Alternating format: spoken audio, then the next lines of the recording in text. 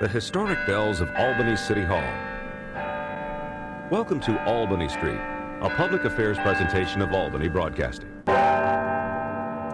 And welcome to an episode of Albany Street. I'm Brian Cady, your host, and the clock is ticking towards Christmas, but more importantly, on a personal side, counting down to a very important event that I am lucky to be a part of as the announcer for the second year, a Coaches vs. Cancer benefit being held at Hudson Valley Community College through high school basketball. Some of the best programs in the entire Section 2 area of upstate New York gathering together to compete on Friday night, December the 16th, up through Saturday and Sunday of that weekend. So 2.5 days of amazing basketball, and to help talk about it is the man putting it all together and the head coach of the Tamarack Boys Varsity Basketball Program, Mr. Eric Medved. Coach, how are you? I'm doing great, Brian. How are you? I'm doing well, and let's just go back in time and talk a little bit about your background first off. Born and raised within the South Colony system, a Raider at heart, but you end up staying local actually to go to UAlbany and eventually St. Rose for your grad work. What made you want to stay local? Was it something that you personally wanted to do, or was it kind of like a family influence decision?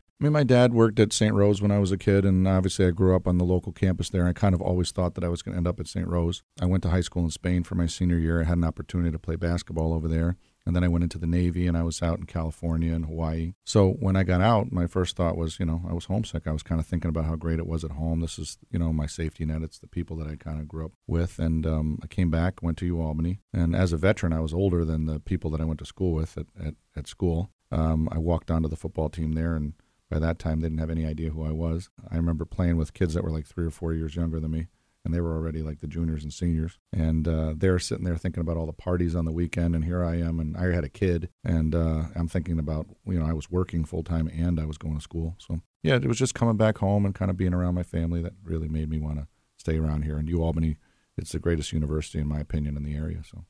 Hold on. There's something we need to touch on there for a second. Your family let you go to Spain for the entirety of your senior year of high school? Mm-hmm.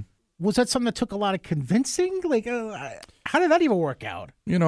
I think part of it had to do with the fact that I wanted to go my junior year, but we ended up with a foreign exchange student that year. He came with me, and we fell in love with the opportunity to kind of host him, and he was great. He was an incredible soccer player. Ended up going to St. Rose after he went to Colony. His name was Jesus Valbuena, and he ended up being the all-time leading soccer player scorer at St. Rose. So the idea there was, hey, you know what? You could come to my house next year, and I didn't end up going to his house. I ended up going to another kid's house named Jaime. Montoro was his name, and he came to New York, and he went to school here, and I went to his house. I slept in his bed and got raised by his parents for a year, and he came and lived at my house and got raised by my parents for a year. So I did a true foreign exchange. And sure, it's risky to leave for your senior year, but I don't know, just the opportunity to be able to be overseas and travel seemed incredible to me, and I loved it. I wouldn't exchange that, opportunity for the world. It was amazing. And then you got to take that ability to be away from home over to serving in the Navy. How long were you in the Navy for? I only did one 4-year tour, just under 5. And so then when I got out, and I went out to California, I was a translator. They taught me Russian. I had an opportunity to get involved in the Cold War. And then when the Cold War ended, there really wasn't a need for Russian translation as much. So they thought about, would you like to stay in and learn a new language? They offered me $30,000 to stay in and re-up and go over to the Gulf. And in the end, I got out after the end of my tour, and I ended up back home. So I just did one tour. And then you end up at UAlbany. And what's interesting is, growing up, you're a football and basketball player, mm-hmm. and then you get to UAlbany and you decide to focus athletically on football. Is that mm-hmm. correct? Yeah, I mean, first of all, UAlbany was transitioning to Division II, so I could see on the writing on the wall that, for me to go there and have an opportunity to play was going to take, a great effort. So I walked in. I was a little stronger than the average freshman at that particular time because, I coming off the military, I was in great shape. So they really, the fitness is incredible in the Navy. So I get there and I could physically hang with those guys, and they were way younger than me, and it was really fun to be a part of it. Football was always a dream of mine to be able to play, in college and all that. And there was a lot of guys from my team. Colony had, I think, sent 4 guys to that UAlbany squad. So UAlbany was kind of like a reunion of area kids at that time. There was kids from all over the Capital District schools. Once they went D2, they started to increase their recruiting base. They would start to travel. They had Ohio. They had, all different schools. But it was really, kind of neat because it was kind of getting a chance to be with people that you played with years ago. I had a chance to play under Bob Ford, and Bob was a fantastic coach. He taught me so much about life. I learned a lot of the mannerisms that I have now as a coach kind of come from him. He was a special man. I also had a chance when I was at UAlbany to take the theory and technique of coaching basketball. And I tell you what, I think that really helped lead me to where I am to this day, because Doc Sowers was a legend. You're talking about literally one of the all-time winningest coaches in New York State basketball history. He taught the course, and he just took kind of a particular liking to me. He asked me to find a mentor I could kind of work with that was a real coach at the time that was coaching either high school or college basketball. I had a chance to work with a guy named Danny Heitko, who was a Hudson Valley coach. And I don't know, it stayed from there. I never went back to another sport. I coached football as a volunteer every now and again. I've coached everything from soccer, baseball as a volunteer, but basketball's been the one consistent sport that's become the passion of my life, no doubt, and it really kind of grew from that opportunity to be with Doc Sowers at UAlbany. You want to talk about really hitting the main point of everything as far as UAlbany, your time at UAlbany. You're able to be there when Coach Ford and Coach Sowers are both there. I mean, that's like almost like a perfect timing, almost like a godsend to you at that point, being able to be there at that point. I would say that when you think about it, you're talking about the golden era of UAlbany sports. Now, obviously, Division I, and you think about how incredible the football stadium is. We played on the track, behind the phys ed building when we were playing football. Basketball played in the old PE gym. But none of that could have happened if it wasn't for, what Doc and Coach Ford had done, at that time. So certainly I think a lot of what's happening today can get attributed back to that golden era. Doc had started coaching at UAlbany in the early 60s, and Doc started coaching there in the mid-60s. So these guys were icons. They were synonymous with that campus. And when you saw them on campus, it was like seeing Coach Boeheim at Syracuse or anything like that. And they're super well connected. It's funny, people talk about Division III, Division II, and maybe they're Division I now and all that kind of stuff. But I tell you what, basketball at that time, pound for pound, it was a great place to play, and the level of basketball was super high level. And then you end up transitioning over to St. Rose, basically like 5 minutes down the road, if that, and that's being maybe too generous, depending on traffic, it might be 10, whatever. So you end up transitioning down the road to the College of St. Rose, and you go right from Bob Ford, Doc Sowers, and obviously at the time there was Brian Bury. That's right. I mean, is there really a better list of three coaches you could have been at that point, and then leading to your time with Brian? Yeah, I mean, obviously, the connection that I had with Coach Bury was great because obviously he had been at St. Rose for a long time. He was a student. He was one of those guys that came out of the Queens area, came up to St. Rose as a player, and then he kind of stayed forever as a coach there. That's a St. Rose lifer. And then Brian Fruscio, who took me under his wing as my mentor, he was obviously, Brian Bury was his mentor. So, and George Mardigan, he obviously came from two great coaching trees. So Brian took me under his wing. I certainly owe a lot of what I've been able to do to Brian, to both Coach Bury and Coach Fruscio. And it kind of went from there. We won the sectionals at LaSalle, which to me was one of the greatest victories. We actually had one of the most heartbreaking defeats the year before to Troy. Myron Robinson, he banked in a shot against us. We actually had a 7-point lead in the fourth quarter. Those are the kind of things you never forget. And then we ended up just kind of falling apart at the end. And they always say, though, the best way to win a championship, though, is to kind of have to push through it and persevere. And I think that loss to Troy in 2002 led to our victory in 2003 over CBA and what many would consider to be one of the most outlying and greatest victories, because CBA starts a run from that night that ends up becoming unprecedented. They had a 4-year run, first a 3-year run and then a 4-year run. And in between, they had a 2-year break. So 7 out of 9 years, CBA won Class AA championships after that night. And they needed the loss to us just the same way that we needed that loss to Troy. So if you actually asked Coach Dummel, I bet you he would say that loss to LaSalle kind of is what vaulted them into that elite and kind of gave them that edge that they needed. And 04 and 05 were my junior and senior years at CBA, so I know those all too well because 04 was Monahan and Josh Doyle, I believe, transferred from, I want to say Niskayuna maybe? Yeah, Scotia or Niskayuna. Yeah, Scotia or Niskayuna. So he transfers in for his senior year to be with Monahan and Bova and all of them, and they lost to Mount Vernon in the semi. It was a semis or a state title game, I can't remember. I think the semis. I think it was the semis. But yeah, so you're right up my alley. But I do want to touch on one person particular that you mentioned that I know is near and dear to my heart as well. That's Brian Fruscio. Obviously, he spent a great amount of time recently at Albany Academy for boys, and now has since moved on, starting this school year over at Canterbury. Talk a little more about your relationship with Brian, and what he meant to you, and ultimately what he really meant to Section 2 basketball and to boys basketball in general. I think the biggest thing about Brian Fruscio is that, he's a winner, but not just in basketball, it's in life. He teaches boys how to be men the right way. It's a tough love kind of a situation, but everything that he does, everything he says, it's very deliberate. It comes from a position of love and care. When he talks to you, you feel like you're listening to somebody that's genuine, that truly cares for his players.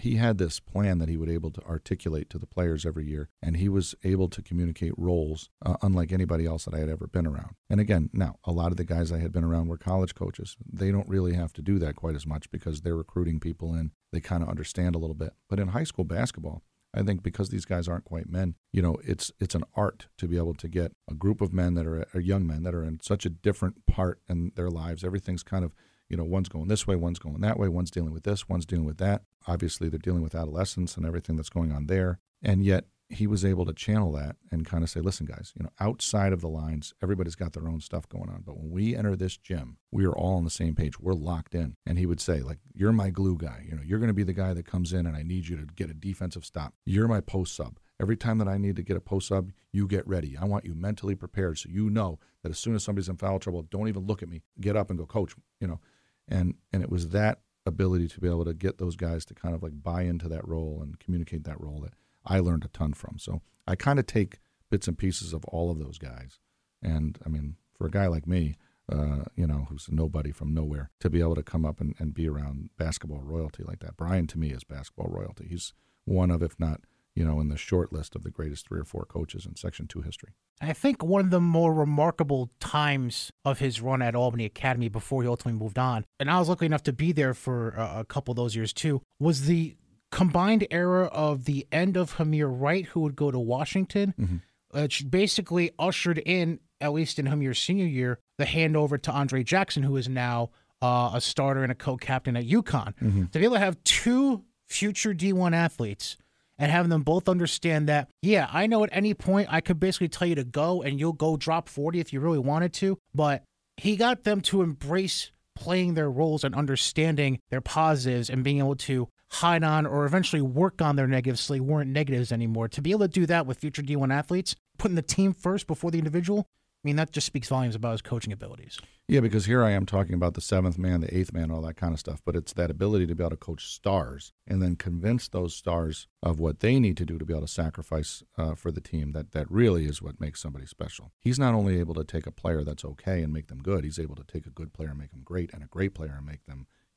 legendary. Look at the way Andre Jackson was able to come together. When Andre got there, now listen, my son and Andre are former classmates together. They are the same age. I obviously coached against him when we were younger. So I had a chance to see a kid that could always jump out of the gym. But when he went to play for Fruscio, he became a basketball player in every sense of the word. And there were certainly things that he's had to hone in college. But as a freak athlete that he is, and I'm talking about a generational athlete, it's not really been a lot of guys that can jump like he can in Section 2 history. Brian was able to get him to kind of understand and buy into all the other aspects of the game, how to take a charge, how to lead, how to communicate in a huddle. Those are things that are intangibles. And Brian does a really great job at that too. And I think that's what I think he communicates still with Mulvey, with the kid that's at Iowa, Jackson. He communicates with these kids because they're always looking back to, hey, some little nuance of what they're doing. Hey, coach, can you take a look at what I've been doing? Maybe, is my foot forward? Is it back? Am I not following through? Brian's a detail-oriented guy. That's what Doc Sowers was all about too. Details, details, details. And I think when the kids are coming through in a high school program, they want to be coached in details. But you also have to balance what's too much, too. Quick timeout. When we get back, we will wrap things up with Tamarack boys basketball head coach Eric Medved, and we'll get into the event that's going to be held this coming weekend at Hudson Valley Community College for Coaches versus Cancer. You're listening to Albany Street.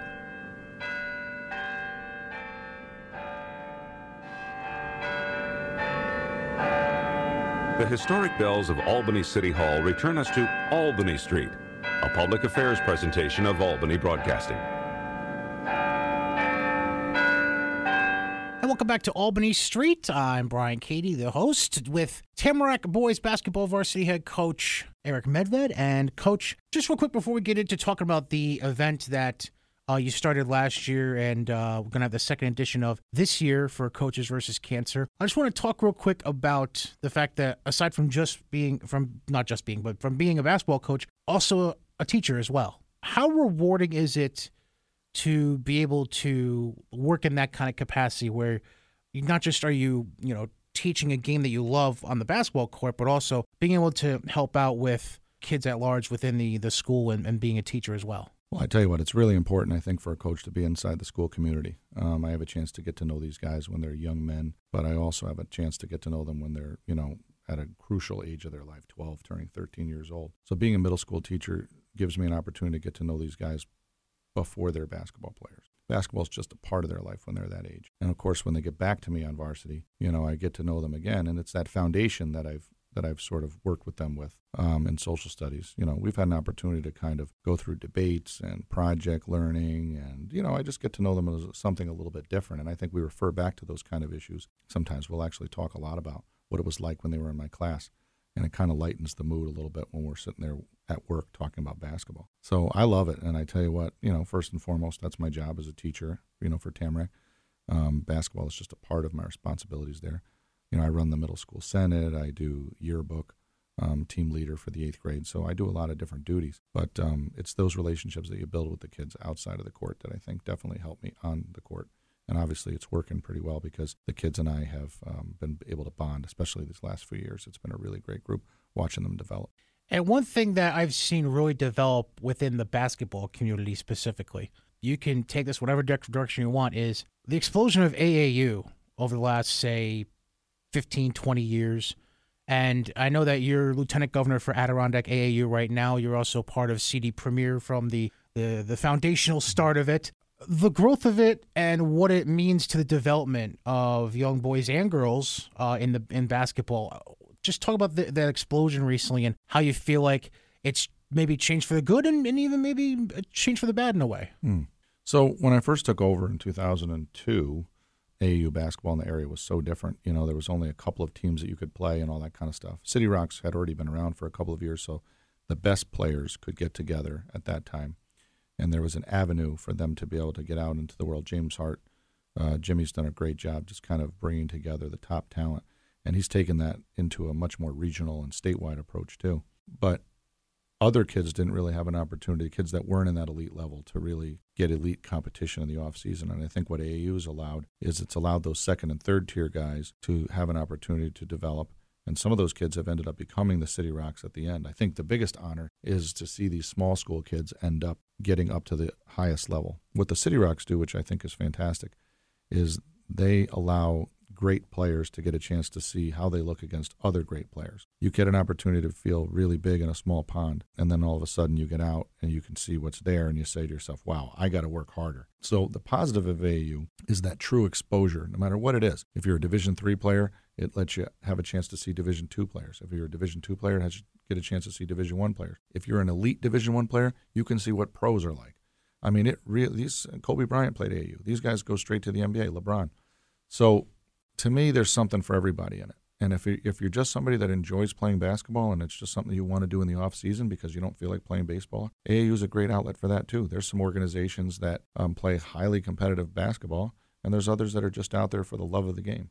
And I think that's the beauty of AAU. The negative side of it, I think sometimes it's too many games. I think if you really sat back and looked at it, I think kids should spend more time in a training lab and honing their skills. Going to places like Buckets that Terrence Florence owns over at Colony, getting with trainers like J.J. Harvey and Danelius King and Darwin Carr and Dom Lamorta. There's some Steve D'Agostino, Shea Bermersky, who I just coached against last night. There's some fantastic trainers. That's the part of it. I think if you balance AAU and put in the time training, then AAU I think can be positive. But if you're just out there playing games, I think that's the negative side of AAU. Now let's focus on the event that we're looking at for this weekend, the second edition of our Coaches versus Cancer fundraiser at Hudson Valley Community College, being held Friday night the 16th. Going to have a triple header there on Friday night, and then 8 games each on Saturday and Sunday the 17th and 18th. So if you're done with all your Christmas shopping, come on out, enjoy some great basketball for a great cause. But let's just go back to the initial event back last year in 2021. What was the ultimate inspiration into putting together that kind of fundraiser for a weekend-long event at Hudson Valley? Well, cancer is something that I think affects so many different families in the area, and I think that's something that unites us.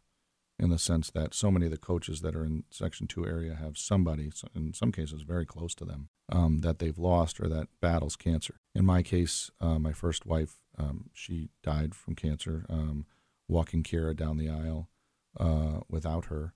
I think at her wedding, to me, I think really opened my eyes to the fact that I need to do something.